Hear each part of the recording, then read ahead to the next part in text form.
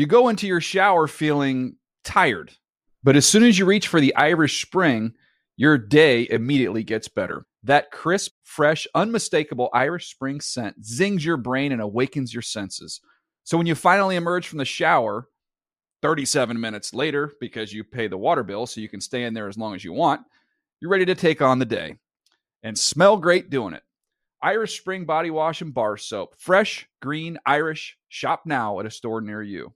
I'm late for a very important date. Time is running out to score adult theme park tickets at child prices from Undercover Tourist. This summer, make your Walt Disney World vacation more affordable than ever. Escape into a place where magic has the power to transport you into stunning worlds and your favorite stories for less. Buy from Undercover Tourist, an authorized seller, and link to official Walt Disney World apps so you can add on Genie Plus and Lightning Lane upgrades easy. Book your adult theme park tickets at child prices with Undercover Tourist now and save. UndercoverTourist.com.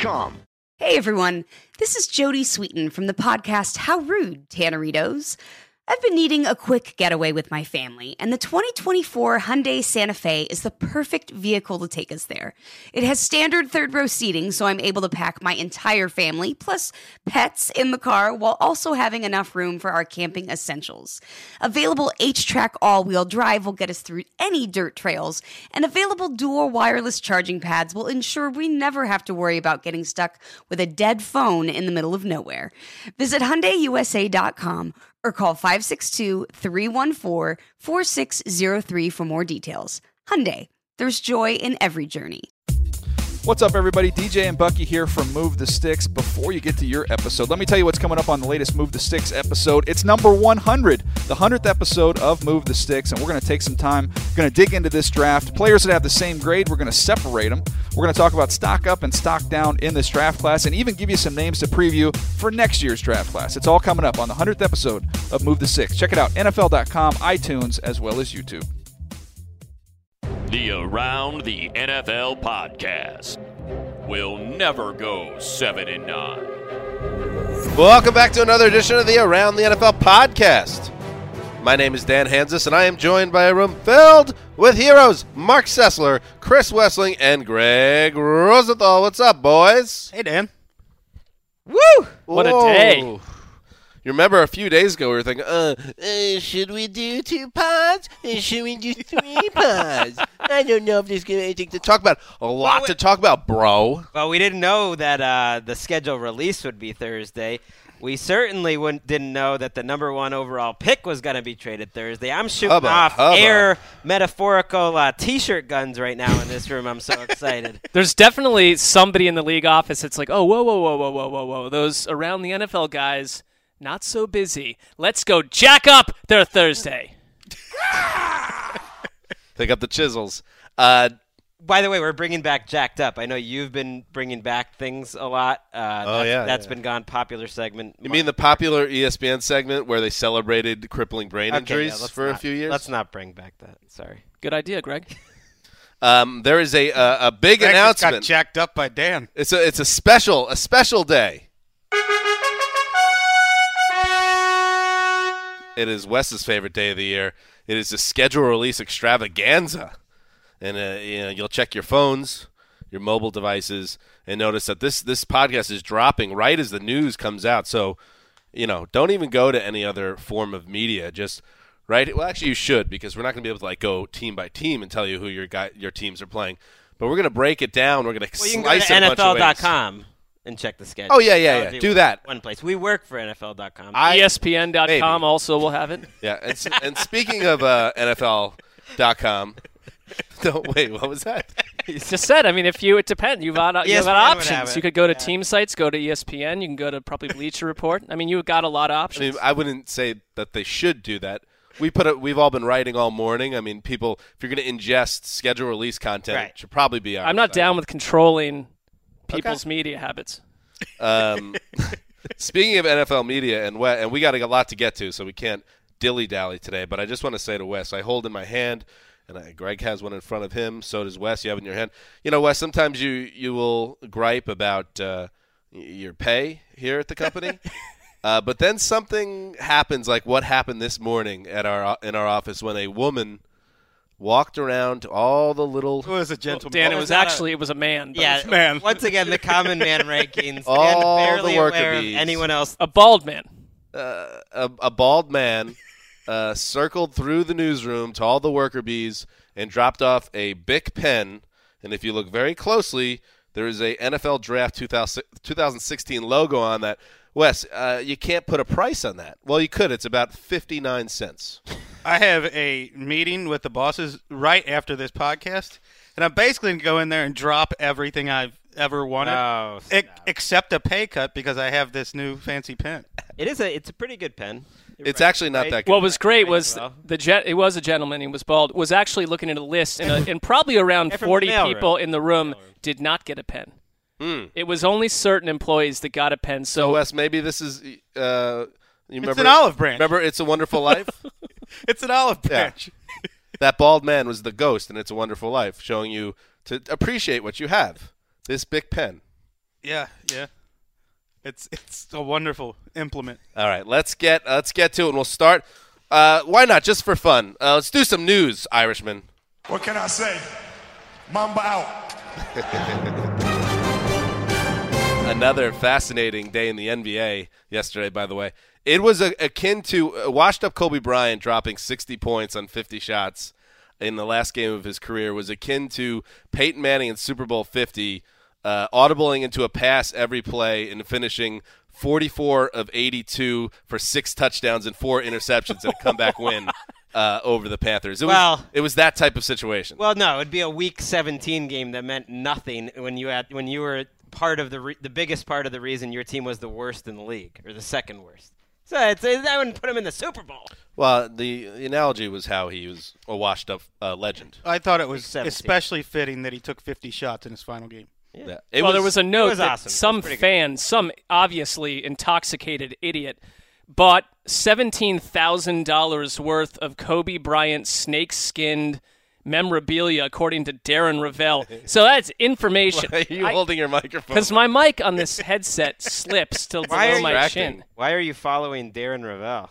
Well, he annoys me, and in that news that he distributed, it annoyed me, and I tweeted about it last night. I'm fine with Kobe being out of our lives. Kobe took a lot of shots, but it was a lot of fun to watch. But now we got to talk about the NFL and the huge trade that went down. Listen, are they the Tennessee Titans? Are they the Tennessee Titans? It still remains to be seen. We'll see how it all plays out. But there is a huge story that came down early Thursday in the NFL, and it involves the Los Angeles Rams. Yes, the LA Rams, who had told us that Case Keenum was their quarterback. Well, I don't think that's going to be the case after the news that broke. They have acquired the number 1 overall pick in the 2016 NFL Draft from the Tennessee Titans, and it cost a lot.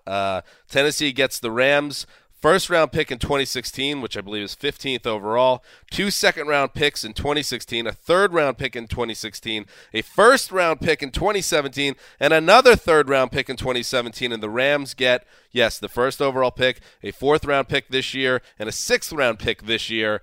This is a bombshell, one of the biggest trades in recent NFL history, certainly the biggest one since the last time the Rams were involved in a blockbuster that ended with the Redskins drafting RG3, number 2 overall in the 2012 draft. Greg, your first thought when you heard about this deal?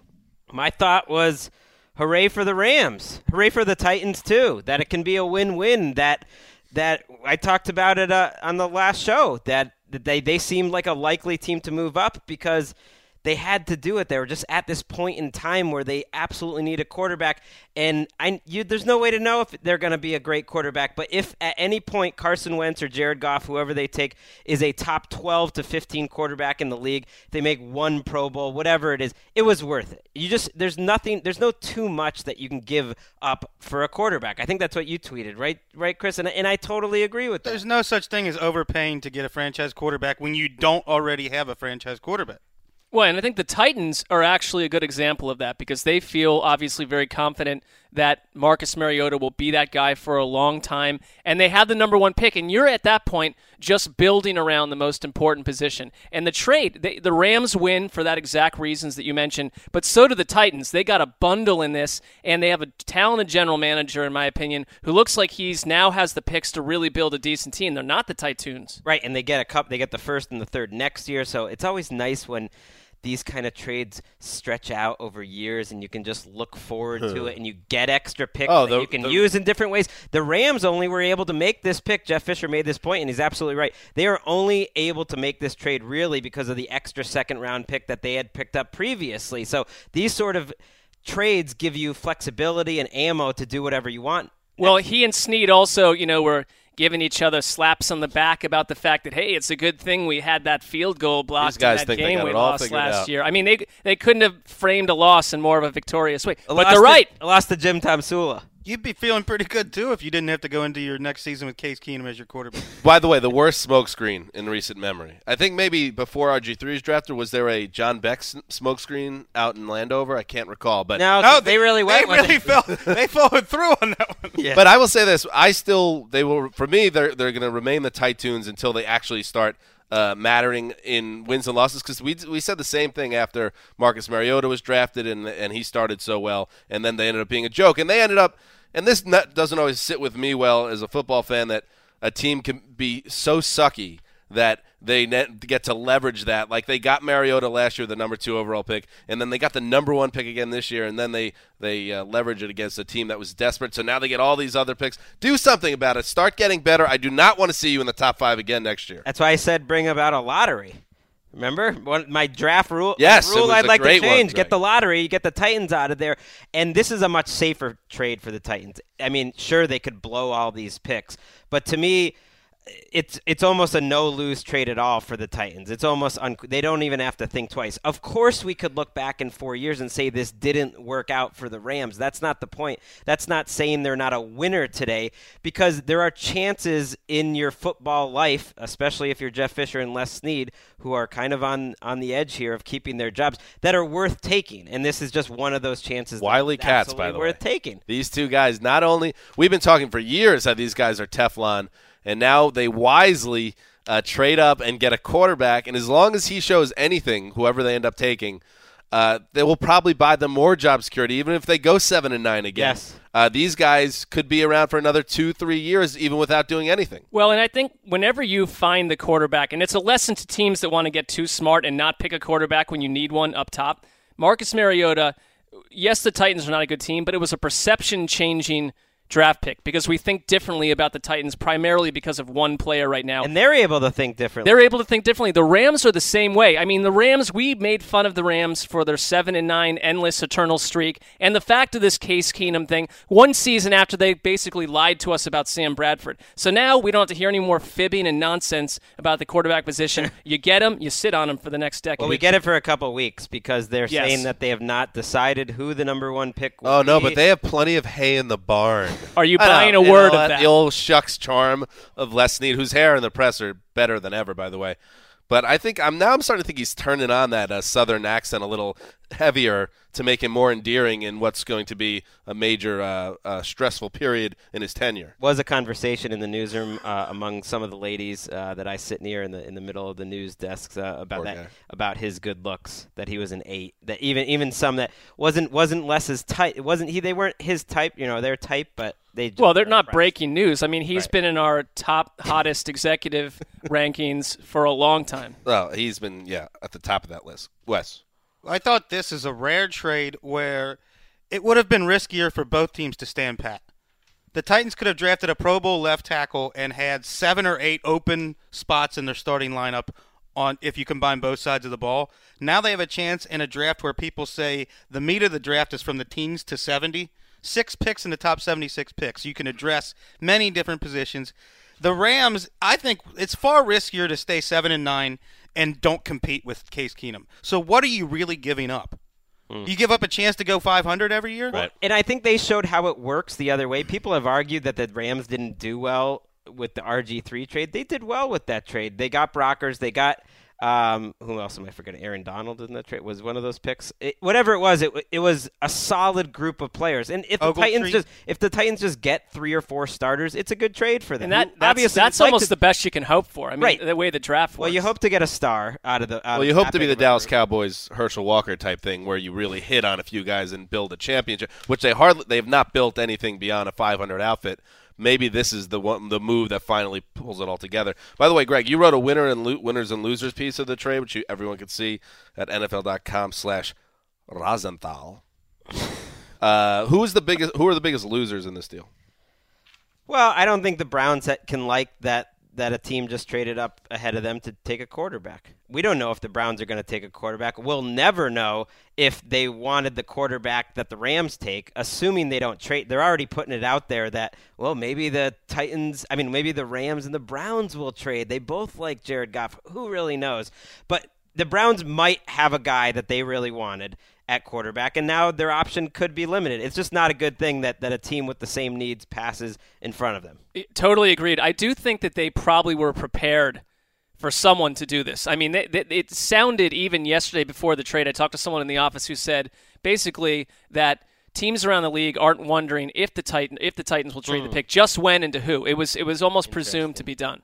Well, and other teams were in the mix, according to the Titans. So I think those other teams, you got to think of them as potential losers. I would put the 49ers at the top of that list, picking number 7. I thought either they could take a quarterback there, or maybe they were going to trade up. The Cowboys at 4, maybe they're going to take a quarterback or be able to trade that pick. So those teams seem to like losers to me too. It's going to be tougher for them. Big winner, by the way.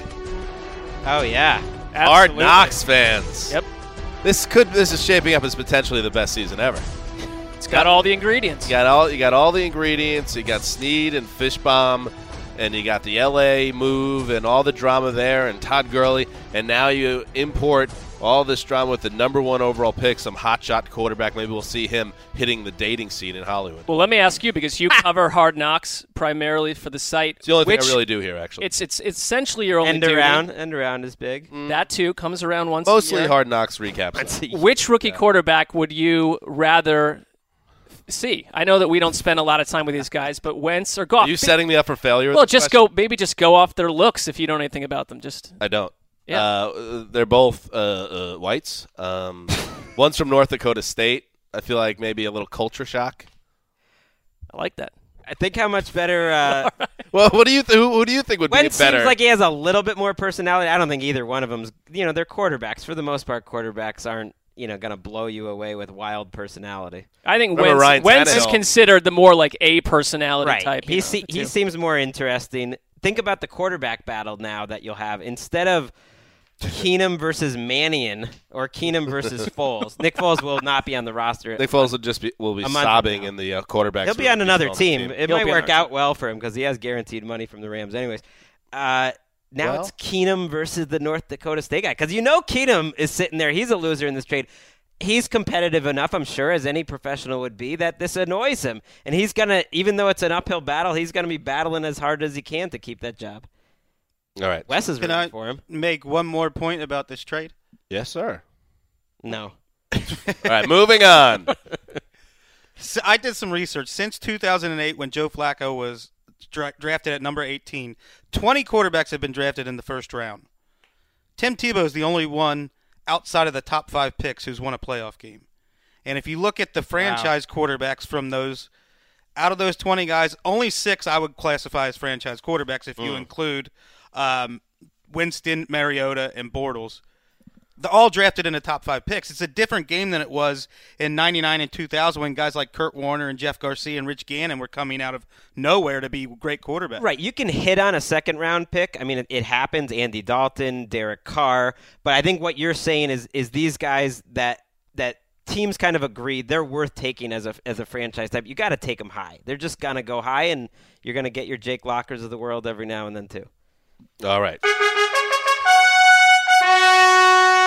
That's what's happening in the news, and now Wes, who again, as he grips that pen, in the same way he feels, wow, wait a second, it's all coming into focus. # blessed to be here. Yes or no? On schedule release day? Yes. You don't like schedule release? Free pen. Well, this is a nod to Greg's excellent leadership. He kept me out of the schedule analysis online.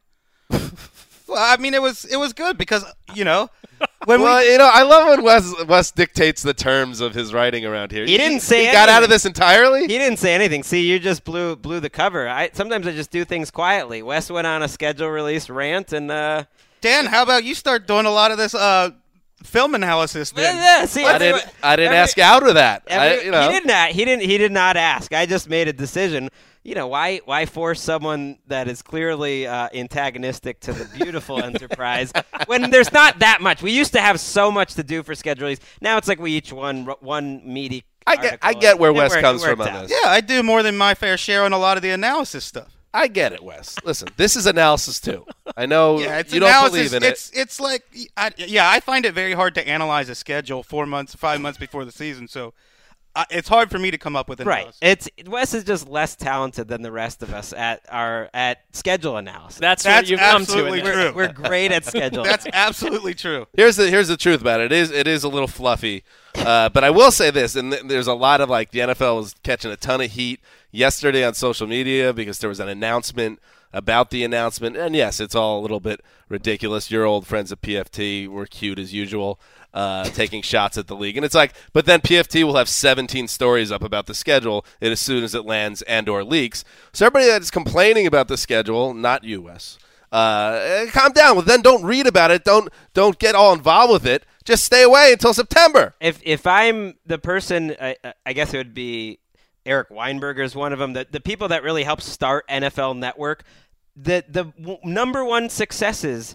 that they've had for the league as a whole are the scouting combine and this schedule release thing, which I also agree with Wes, especially back in the day. I used to think was just nonsense. But once our network started doing it for 2 hours and making it some event, then ESPN copied it, and then everyone's doing all this stuff, and hey, it's paying the bills. It's paying the bills is right. So let's break the schedule down. All 32 teams now. They all knew the teams, who they were playing, but now they know when they're playing, where they're playing, what time they're playing. Yeah. So that's good. You always need to know what time. Just like Wes, you and I have our first softball game at 7:30 tonight. Just you two? Oh, I thought it wasn't happening. Well, we might be scrimmaging. Because the other team is going to forfeit from what we're hearing. We don't know. Also on the team is the Irish. Oh, okay. I just wanted to make sure. I thought that breaking news there. No. Maybe Wes got out of the schedule thing because, just sitting near you guys this week, there's been roughly, 20 hours of discussion and planning about an NFL employee. I wish you guys the best of luck, but it's been a heavy operation. Mark and I also, in the middle, like when our contract negotiations come up, we'll bring up the fact, think of all the extra productivity you got out of us because we're not involved with this softball. Oh, that's going to glow. Taking up half their time. Any executive above us will see that clear as day if they know what they're doing. By the way, the morale, the teamwork, the character building of playing with your colleagues, that is work in its own right. And for Wes and I, I'm the Joe Torre. Wes is my first lieutenant, Don Zimmer. We are putting together a champion, and we will keep people informed on the season. Brandon is a young prospect. He has a first baseman's mitt. Will he be able to play first base? We don't know, Wes, because it's a co-ed team, and you just don't know how the strategy breaks down. Well, if I'm Wes, who by all accounts is a star on this team, I'd be a little insulted that he's called Don Zimmer. Jeez, you don't know the nuances. And just so it doesn't get ugly in this room. So it doesn't get ugly in here. Greg and I did your team a tremendous favor by not joining. That's probably all right. That we've helped you a lot. And Dan, I want the record to show I dove on the first practice. He did. Only one guy was bleeding during. I dove. We basically had a catch on Tuesday, and Brandon got dirty on one play and had skinned his knee. So that I go all out, just like I go out for this podcast. All right. Pick up the chisels. Big day for Brandon so far. You're doing great, buddy. All right, so let's get into the schedule a little bit. We'll start with, Greg, you wrote a piece up on the site right now. First, we'll get into the opener. The first game that we're all going to watch, and we'll be all excited, Thursday night of Week 1 has now become customary that the defending Super Bowl champion plays at home, unless the owner of the Orioles bangs you in a big spot. You will play at home. So in this case, the Denver Broncos will open the season against who, Greg? The Carolina Panthers. Yummy rematch. First ever Super Bowl rematch to kick off a season, which probably shouldn't be that surprising. It's only somehow the 7th Super Bowl rematch in a regular season in NFL history, which seems like a low number. But, well, it does, except if you look at the way the I guess if you think about it, but the league used to be smaller. Either way, if you looked at the schedule, the Texans as a potential Week 1 kickoff really annoyed me. I was not excited about that. I thought Patriots would be fine kicking off again the season, but I like this one. The Cam Newton against that Denver defense, trying to make amends. You're not going to get revenge for the Super Bowl, but at least you can give your next season a nice little feel. Or if the Panthers are 0-1 after this game, it's just such a drag. How are you going to feel if it's Mark Sanchez starting, though? Well, it's either going to be Sanchez. Wait, didn't you just break your own rule? Well, I needed to provide news. Wow. I needed to provide news and analysis, so I put myself second. Well, Mark declared a Mark Sanchez moratorium on the pod. Well, it's more important that I will not write about him on any level ever. By the way, I would guess Kaepernick though if I had to guess Week 1. Oh, please, can we not talk about that? I'm just saying. Yeah, but you're right. You're probably right. There is, I think that this will be a strange situation because the Panthers were so badly outplayed a couple of months ago. Now you would think they'll be a favorite in this game, right? Were they that badly outplayed? Maybe. I guess maybe not. It's in Denver. They committed a lot of their own mistakes on the field. I think I did go back and rewatch it eventually, and it reminded me a lot of the Giants-Patriots Super Bowl, where I thought that the Giants were so much tougher than the Patriots throughout the game. So, yeah, maybe it wasn't that mismanaged, but the Broncos were the tougher team on both sides of the ball, no doubt. Okay, what about some other, Greg, primetime games that really jumped out to you when you thumbed your way through the schedule? By the way, the notorious DOP, Hank Hodgson, known in some circles as Handsome Hank on the Dave Damashek football program, it is cloak and dagger stuff when the schedule gets handed out to only essential personnel in the newsroom. Hashtag blessed. We all got a copy of the schedule yesterday. I didn't give Wes one. I was kept out of the loop. He wasn't writing. He didn't get one. The perk. It was kept under lock and key to the point where me, I gave zero thought to not having the schedule. We were warned to hide the schedule because if it leaks on your watch, you banged. You can't get the digital copy. You got to just get the hard copy. When you post these articles, to go behind the curtain, you're only allowed to email it to 2 or 3 very specific people. The last thing you want to do is use the collective group email, which would send it to our entire office. So it's a good thing that none of us did that, right, Dan? I happened to write a piece that we'll get into a little bit, best revenge games on the schedule, that I sent to roughly 500 people in the company. Not all essential personnel, and you just hope there's no traitors. Including seasonal employees who are home right now, probably out to lunch and texting stuff to friends. I should share an email that I got from a shadowy league figure, one of the top lieutenants within our division, who replied to my email or my copy with the line, "Probably shouldn't have done that to DM writers," which is the name of the group. That's understated. Probably. And then I responded, because there's only one way to respond, yes, I am an idiot. Yeah. Anyway, primetime games. Well, I focused on the Week 1 primetime games, which is really what I always look at first. That's all I care about because I can't think too far ahead. And I think the best game of the season for me happens to be that first Sunday night game. I wish they had saved it a little longer, but Cardinals Patriots in Arizona as your Week 1 Sunday night game. I mean, those are 2 corkers off the bat. You have the 4 teams that were the final 4 in the NFL are the 2 first NBC games. And, as talented as a team as you could possibly want in Arizona, Chandler Jones, first game of the year, he's going to be trying to make Bill Belichick pay for it. You got your first Martellus Bennett, Rob Gronkowski together sighting. It's a cool game. I don't like it because we tape a pod during it. We're going to get our first look at Carson Palmer's irreversible decline. I mean, a lot of stuff to look forward to. Wes, you can get excited about this game. Yeah. We were tasked with an NFL Now hit, and this was going to be my choice for best game of the year. Yeah. I didn't know it was going to be the Sunday So for you, Week 2, it's all downhill. It's just to turn off your TV. Those are 2 fun ones to start. And then you have the 2 Monday night games. Of course, they do the double header. Love the double header. Now that's traditional. I wish they would just do that every Monday night. Why not? Oh, Greg. Why not? It's distasteful. because it's about Remember they had that middle of the night Sunday night game? That was too much. Also, that was Raiders. But also the London games at 5 a.m. I like that too. Let's calm down with that as well. New window. All right, go ahead. Spread them all out. Well, you remember my old theory. This was a couple years ago on the podcast. I broke it out. Just 2 games a day for the entire. I love that idea. I do. No days off. 2 games a day. I like that theory. Okay, go ahead. Steelers, Redskins. Little random, but 2 playoff teams on that first Monday night game. I mean, I like that we're diffusing the boring nature of the NFC East with the most exciting offense just about to watch in the league. And then the Monday night finale, first Los Angeles Rams game in San Francisco. Well, why in San Francisco? That's mildly tedious.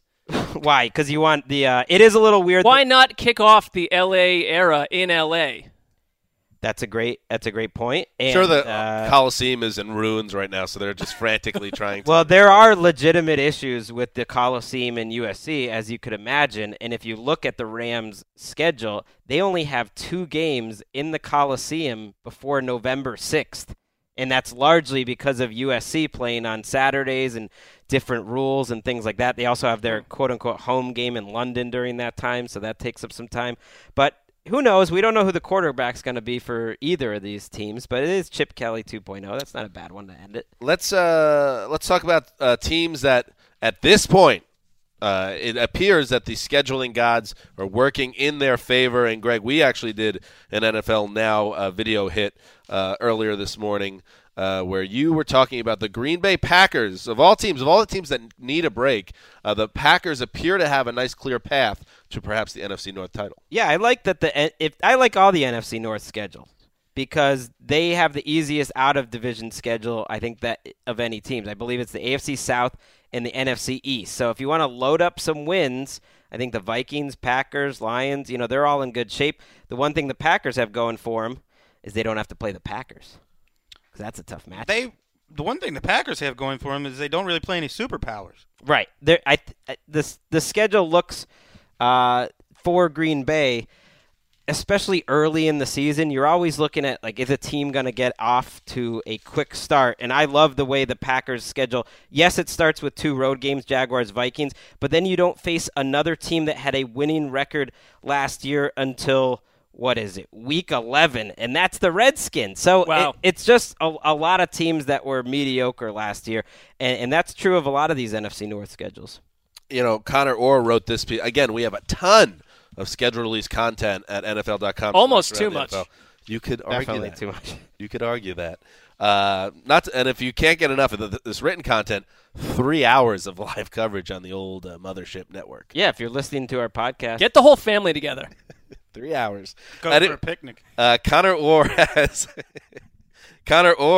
has offered up the Dallas Cowboys as a team with an easiest schedule. I'm not sure if I agree because I don't know if they're a type of team that has any gimmies. But this is what Connor had to say. They opened at home. They got back-to-back. They opened the home against the Giants. They travel to Washington. Then they host the Bears at home before going up to San Francisco. It's a good start. It's a nice start. And I I talked about the Ravens as another team that I thought had what looked like an easier sched because they're playing the 2 East divisions, which other than the Patriots, there's not a lot of powerhouses. But I like to look. I don't like to put too much into the schedule, but I like to look at the top of the schedule and see which teams can potentially get off to that 2-0, 3-1, best case scenario 4-0 type start. I think the Ravens are a team like that. Connor believes the Cowboys are a team like that as well. Yeah, I kind of disagree because the NFC East, while the in-division games are not difficult, they do have to play the AFC North out of the division. They do have to play the NFC West, I believe, out of the division. Am I wrong? I'm wrong. The AFC North, which is, either way, it's not easy. AFC North is, you don't want to, any NFC East team is dealing with a tough deal there. Now let's move to Wes. Any thoughts on that? No thoughts. You guys covered it well, as you did. Wes is just going to sit out the whole podcast? As you did in the written form. Who was your easiest schedule on NFL Now? I believe you thought the Baltimore Ravens. Well, I talked about that roughly 64 that's right. seconds That's ago. right. I was looking It's at okay. things. Greg, we're all excited about the schedule release. You took my hot take. It was going to be the Packers. When I glanced at their schedule, it seemed by far the easiest of anyone. If there's teams that have a nice schedule, there's teams they got banged, and I want to talk about one of them. And it's not fair because a certain team that plays in the Meadowlands, it's not been back to the big game since 1969. Won 10 games last year. Didn't even get in the playoffs. And how do my New York Jets get rewarded for being a non-playoff team with this heavy heart and the pain of all the years of frustration? Number 2 on the pain rankings, NFL.com/pain rankings. The New York Jets start their season with 6 games, 5 games. Their first 6 games are against 5 playoff teams. Cincinnati Bengals at home, at Buffalo, at Kansas City, home to Seattle, at Pittsburgh, at Arizona on a Monday night. The only team that didn't make the playoffs, of course, is the Bills, who swept the Jets last year. And it's on a short week on the road. It would be it's very possible that my beloved New York Jets, and I can tell you guys are emotional and upset about it as well, could go 2-4. Worst case scenario, go 1-5, and their season's over. I'm very nervous that this could be one of those seasons where the Jets bomb out in the first 2 months. Based on the schedule. Flip side would be that this is a perfect set the table operation for Geno Smith's comeback tour. This is, don't even play the game. Lost season for the Jets. Mo Wilkerson gets traded on draft weekend. Geno Smith takes over at quarterback, and they have a hard schedule. It's going to be like Geno Smith's going to take over after the 2-4 start when they bench Ryan Fitzpatrick, and then he's going to look great. It does ease up, and By the way, nothing anyone said just now is not unrealistic. It's all this is in play. I think the Jets are doomed after looking at the schedule. That is you almost wonder because they try so hard for parity, and to give a team like the Jets, who had a nice season last year, you thought they'd want to bounce off that. That is a rough slate. It's just today. It's just the AFC East, and yes, the Jets' schedule eases up a little bit in the second half, although they do have their better. They have their 2 Patriots games in the last 6 weeks, so those are obviously that's difficult. easing up. But the AFC East, they all have tough schedules. He's a Jets fan, but if the Jets had opened with the Dolphins schedule, we'd be hearing crying about that too. The Dolphins start with the longest potential trip in the entire NFL if you're staying domestic, and that is to Seattle. That's a loss. The next week is in Foxborough. That is literally the hardest 1-2 punch, any combination, I believe, that you could come up with in the NFL. Well, it gets real nice in Week 3. At New England. Yes, you get the Browns in Week 3 for your home opener, so, Gloria Estefan's going to enjoy that. She brings out, what's her backup band? Dude, the Miami Sound Machine. Wow, great. So the Sound Machine's playing halftime. You get a win, but then you go to Cincinnati on a Thursday night on a short week. Another tough team. So that if you're better than 1-3 coming out of that, they're doing pretty lucky. Yeah, but then they got the Titans, and maybe they'll be better this year. But the Browns, obviously, 4-12 team. The Titans 2-14, sandwiching the Bengals game. So we don't know how these teams are going to be. Well, but they could be okay. They could be 2-3 after 5 weeks. But they basically have the same schedule as the Jets. And so my point is, the Bills have this schedule. The Patriots have a tougher version of this schedule. They do? Do they play the Patriots twice? No, they don't have to deal with that. What a joke! That. Classic throwing a bees stuff. All right. Classic throwing a bees! Again! How do you forget that, Greg? New England opens in Arizona, by the way. A brutal start. The division has to play the top 2 divisions of our division power ranking. So we're the smartest NFL analysts in the country. We decided that the AFC North and the NFC West are the 2 best divisions. Those are the 2 divisions that the AFC East plays. So you could see a lot of these teams kind of slide back a little bit. It's going to be tougher. I like that the Browns and 49ers are listed here on the hardest schedules because when your roster is in such dire straits as they are in San Francisco and Cleveland, every game is a hard game on the schedule. Yeah, I mean, Cleveland, the problem in Cleveland... But it's true. They do have a tough schedule. That division is hard. It's always tough because you automatically get banged 6 times with the other teams in that division. So but the other problem is they're just not good at football right now. Right. So it's like, that's honestly, because even some of these bad teams, you could have what we would call an easy schedule. You're still going to win 3 games. Yeah, but it especially seems cruel for the Browns. In their first 7 games, only 2 of them are at home. So 5 road games out of 7, which is a very, they obviously have a heavy backloaded home schedule. And those 2 home games, one's against the Ravens, division game, and the other one's against the Patriots. So well, you got to be that annoyed is just if a brutal start. That is, and if you're the ownership in Cleveland and you're trying to sell tickets, and all your games are at home in November and December, and you're 1-9, exactly, you're looking at a half-empty stadium. Is 0-16 in play? You are a factory of sadness. Stop! Don't say that before. Put the chisel down. Look at the Buccaneers in the first 5 weeks. This stands out. In the first 5 weeks, the Buccaneers play the Cardinals, Broncos, and Panthers. Yes. The 3 best teams in the NFL. Yeah, and 2 of those games are on the road. I think that's a car wreck. Play 2 road games to start the year. The Bucs have a tough one. I thought the Rams, and you could really put any team that gets stuck playing a home game in London as a team with a tough schedule, because you're basically giving up a home game. I know everyone's excited they're moving here, but like I said, they have 2 home games in LA before November 6th. And that's because of the USC thing. And they also, are they going to have that much of a home field advantage here anyways? Aren't there going to be a lot of road fans in LA? Quite, at least initially. All right, let's move on. And you got to play 4 games against the Seahawks and Cardinals.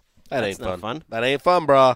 Let's move on. Mark, you wrote an excellent piece. I couldn't put it down on the Thursday night football schedule. The games that really jumped out to you. Well, I had to write about every game, actually. So and I believe I had this assignment last year, and it was a banger. I remember the Twitter. First of all, breakdown. Kevin Patra had it, wasn't it? Dan had it 2 years ago. He did a very what I thought was I wanted to take this approach. You put them in tiers. Kind of best to worst. Right. And then NFL Network got on Dan's back and said, we ain't doing it this way. So now it becomes a Russian novel where you go through every single game and give your thoughts. That reminds me of when they had me do a live blog of the first Pro Bowl draft, and I made a crack about Steve Mariucci potentially getting blown into the Pacific Ocean, and several producers talked bad about me behind my back for years, and maybe to this day for bashing. It's still going on. All right, Mark, TNF Sked, what jumps out?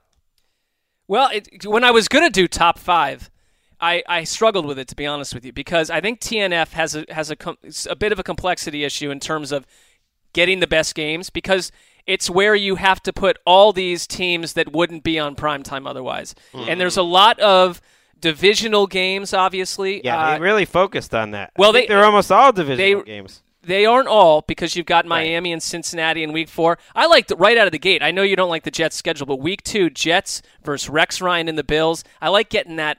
Let's tee that up early and get a feel for both teams. I think that, Buffalo's got a lot to prove. The Jets don't want to deal with Rex Ryan. They want to put him 6 feet under the ground, and they'll have a chance. We don't want to kill him. We don't want to kill him. Well, I don't want him to die either. But can I just say it was kind of an amicable divorce between Jets fans and Rex. I like to make it more than it was.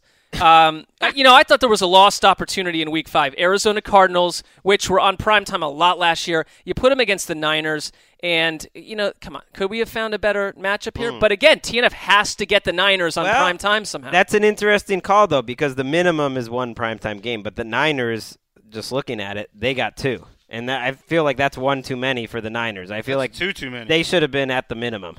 Yeah, you're right.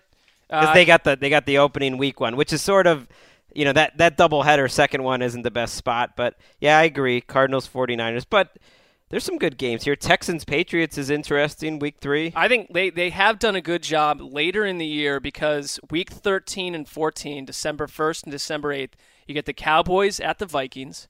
Has potential to be interesting. And, a matchup that has really pretty much sucked for a long time, the Raiders and Chiefs. A storied rivalry actually might have some juice at that time of year. I like this Week 16 game with playoff implications on the line. TJ Yates comes off the bench, recovered from ACL surgery, and beats the Bengals again. Wow. That's on there we go, Wes. I love it. That's on Christmas Eve. So while the rest of America is unwrapping presents and by the fire, TJ Yates Merry Christmas, Bengals fans. With Wes at the keyboard, monitoring every move. By the way, this has nothing to do with, I guess we could have known this before today, but this is one of those years, and I believe it only happens once every 7 years. First time since 2011.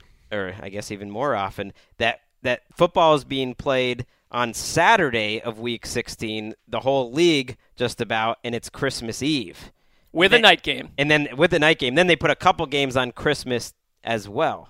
Papa, where are you? Yeah, basically, when I was scanning this, you're trying to, what fires are we going to need to put out on the home front? It's a long season, and, you get around to the fact that we all, you're getting banged with 3 games on Thanksgiving, and now it's usually Christmas, which, it falls on a Wednesday or a Thursday, and Connor Orr probably does an early shift, and everyone else is off. Now it's line yourself up for 27 games in a row, a ton at night, everyone Mama, 6 across. Go. Mama, did Daddy go away?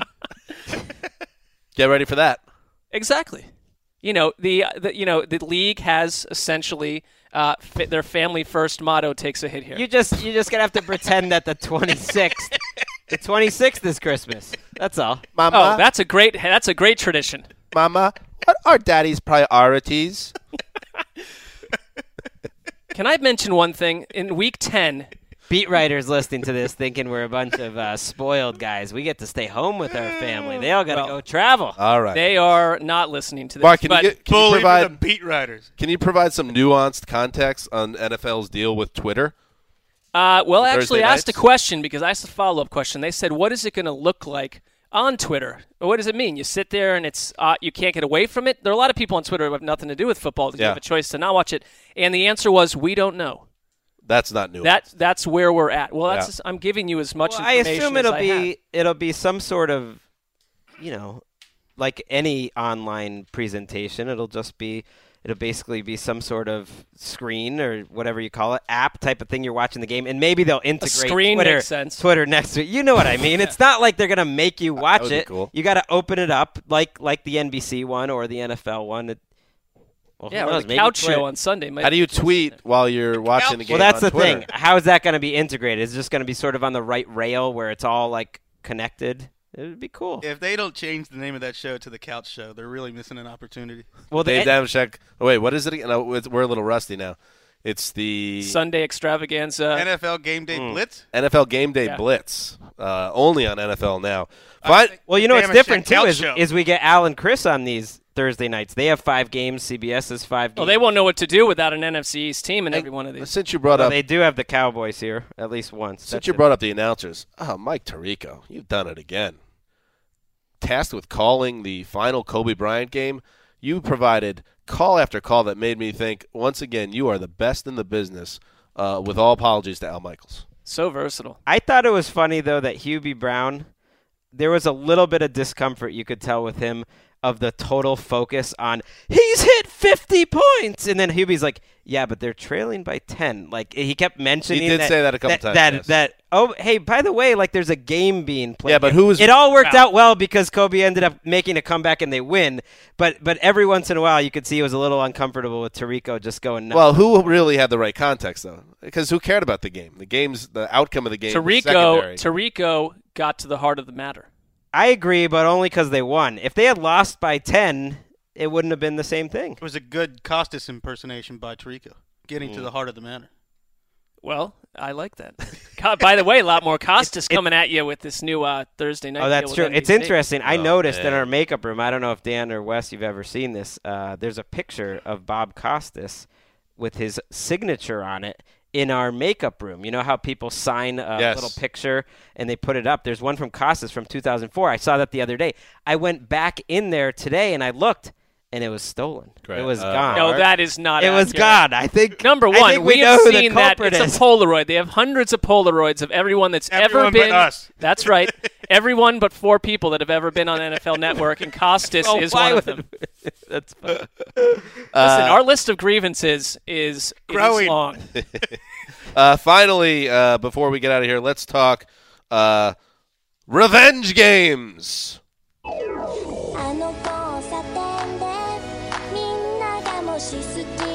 I'm just trying to goose this one up a little bit because I wrote the copy. So it's like when the chorus hits is when it really takes off. Bang. All right. This gets me thinking. I should ask my wife, Emika, for some of her favorite J-pop. I mean, because I think you can do even better than this. Pon? I know she likes Bump of Chicken. That's one. Oh, we got to look that up. What is that name? Irishman. Can you take note of that? That wasn't her favorite. There was this other group that was her favorite. That sounds like a euphemism. My buddy Dave liked them too, but I can't remember. How do you Bump of Chicken? Bump of Chicken. How do you top that Good luck to you. Let's open the next show with a bump of chicken. All right, so this is about the games that scream revenge. And the two that really obviously jump out, one in Week 7. We'll start with, actually, we'll put it in order in which they'll take place. Week 4, RG3 against the Redskins in Landover. Of course, there are two things in play here for this even to be something that's on the nation's collective radar by the time this actually comes around. RG3 has to be the starter for the Cleveland Browns, which we don't know as of yet, depending on how the draft shakes out. And RG3 has to stay healthy for the first 3 weeks of the season, which is no given, obviously, given his history. But let's just, for the fun of it, say he is on the field as the starter, and he is high in the sky, playing well, Mark.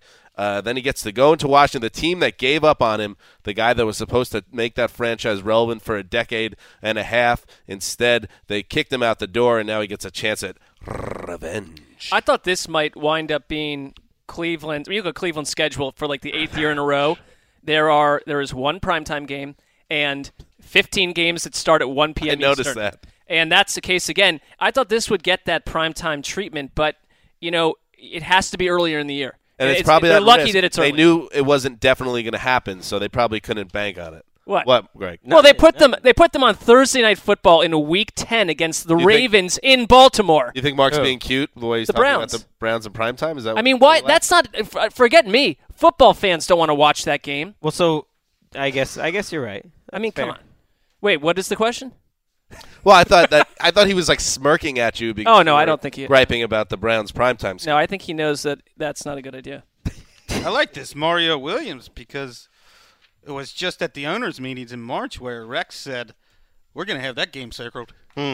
Yeah, and not only did Mario Williams call out Rex Ryan, that's two matchups, obviously, because Williams landed with the Dolphins, so Week 7 and 16. Williams called out Rex Ryan's schemes as not a good fit for his skill set, and then Bills players, as things got ugly, leaked how Mario wasn't really playing hard, and this was a guy who's highest paid guy on the team.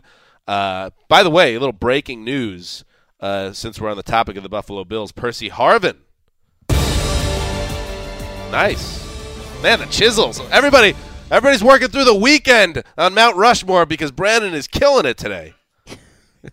Percy Harvin has told the Bills that he's retiring from the NFL. This is from Rap Sheet, per a source informed of Harvin's thinking. So we had heard this basically goes against the reporting from about a month ago that he was planning on playing, but apparently, speculation here, but maybe that hip is not bouncing back, and it's now something that he decided to end his career on. Percy Harvin, out of football before the age of 30. Definitely just doesn't mean what it used to mean, because that's what the report was March 30th. He's definitely playing in 2000. Well, he has informed the Bills that he's retiring. Who knows? He could obviously change his mind, but next week, right?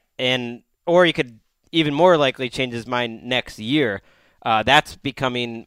I don't know if it's a trend, but I could see it becoming a trend. Players taking a year off like Anthony Davis. Percy Harvin's only 27 years old, might decide he wants to play again. But if he doesn't play again, what a weird career. Yeah. Four teams, look like a superstar, gets kicked off essentially the Super Bowl champion team because of a fight. Just a strange career when you thought he was going to be so good. From a talent level, though, we just talked about RG3. You want to talk about a list of players where injuries sideswiped what would have been potentially a really fascinating NFL career. Harvin is – if you had put Harvin with an earlier period Brett Favre, when he was with Favre in the Vikings, he was marvelous. He was good as a rookie. He's a rare rookie that came into the league and made a big impact right away and was pretty healthy his first 3 years in the league. The injuries. What was the migraine? It was like I feel like there were 4,000 articles written about the migraine. And with Harvin, it just shows you how quickly things change in the league. Last spring, there was the big around the Jets, a big hubbub. Should they keep Percy Harvin at $13-14 million a year, or cut him loose and go get someone else? They decided to trade for Brandon Marshall. That obviously worked out very well for Big Mac. He then signs with the Bills, Wes, and I remember you writing about it. He looked great in September, and then the injury bug came up and got him. Early in his career, one of the physically toughest wide receivers in the league, and maybe the best after-catch wide receiver I ever saw was the first 8 weeks of 2011 11 or 12. He was in the MVP race, and he was so elusive after the catch. Bill Belichick loves him. Well, think about it. Only 3 years ago, the smartest or one of the smartest front offices in the league gave up a first-round pick to acquire him and a third-round pick. It was a first and a third to get Percy Harvin. But anyway, so yes, maybe we'll talk about that a little later in another show. But back to revenge, which is the key thing to be talking about here. Yeah, so the Bills don't like Mario Williams. Mario Williams doesn't like the Bills. That's double-sided revenge narrative. A couple other revenge pops, of course. Brock Osweiler versus the Broncos in Week 7. Did they put that in prime time? It's Monday Night Football, my friend. Mike Tirico and John Gruden with the call. So yummy, yummy, yummy. And I like this one, Wes. Chris Long versus the Rams, Week 13. I know, Wes, you think that Chris Long's got something in the tank. You know he has that date circled. Because how annoying is it to be Chris? Well, everything ended up well. You're with the AFC powerhouse. But after years of middling teams in St. Louis, they move to L.A. That's fun. Then they go get the quarterback. And now you get shipped out of town or get dumped. How about I'd take the Patriots if I was him. How about an impromptu round of go get my lunch? Wow. I like this. Chris Long has more sacks than Chandler Jones in the 2016 season. I'll take that. I'll take it. I knew you would. I will take it too. All right. Yeah, because you're going with a guy who even in his prime was not getting the same amount of sacks as Chandler Jones. I believe Chris Long's only top 10 sacks once. That could be. I like to look at it that I will not owe you that sandwich till at least about January 2nd. From 2010 through 2013, Chris Long averaged 75 hits, hurries, and sacks, which was second in the NFL over that 4-year span to Cameron Wake's 76.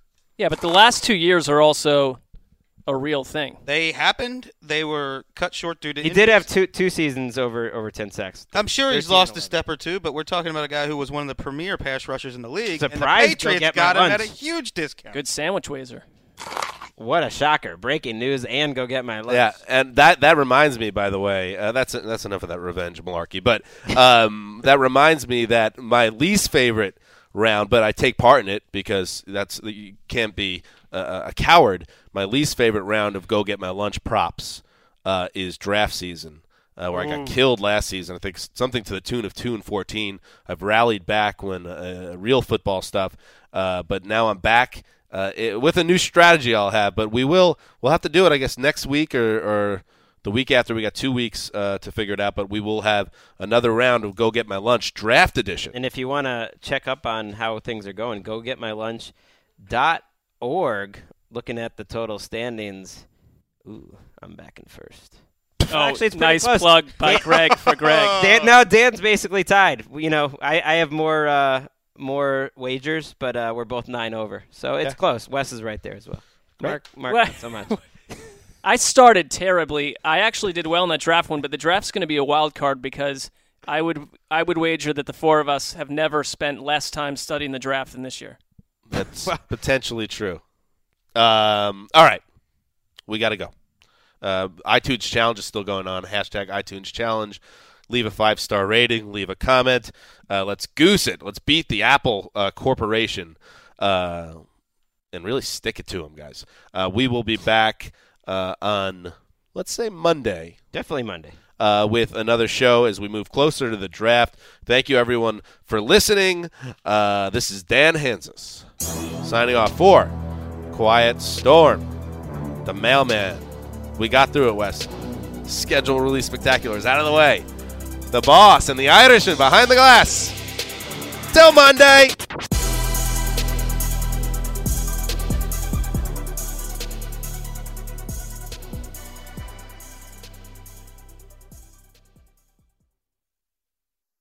You go into your shower feeling tired, but as soon as you reach for the Irish Spring, your day immediately gets better. That crisp, fresh, unmistakable Irish Spring scent zings your brain and awakens your senses. So when you finally emerge from the shower, 37 minutes later, because you pay the water bill so you can stay in there as long as you want, you're ready to take on the day and smell great doing it. Irish Spring Body Wash and Bar Soap. Fresh, green, Irish. Shop now at a store near you. I'm late for a very important date. Time is running out to score adult theme park tickets at child prices from Undercover Tourist. This summer, make your Walt Disney World vacation more affordable than ever. Escape into a place where magic has the power to transport you into stunning worlds and your favorite stories for less. Buy from Undercover Tourist, an authorized seller, and link to official Walt Disney World apps so you can add on Genie Plus and Lightning Lane upgrades easy. Book your adult theme park tickets at child prices with Undercover Tourist now and save. UndercoverTourist.com. Tired of restless nights? At Leesa, we know good sleep is essential for mental, physical, and emotional health. From memory foam mattresses to hybrids that keep you cool all night long, Leesa's mattresses offer exceptional comfort and support with free delivery and 100 nights to try out your mattress in the comfort of your home. For a limited time, save up to $700 off select mattresses plus 2 free pillows. Go to leesa.com/iHeart for an additional $50 off mattresses and select goods. Exclusions apply. See leesa.com for more details.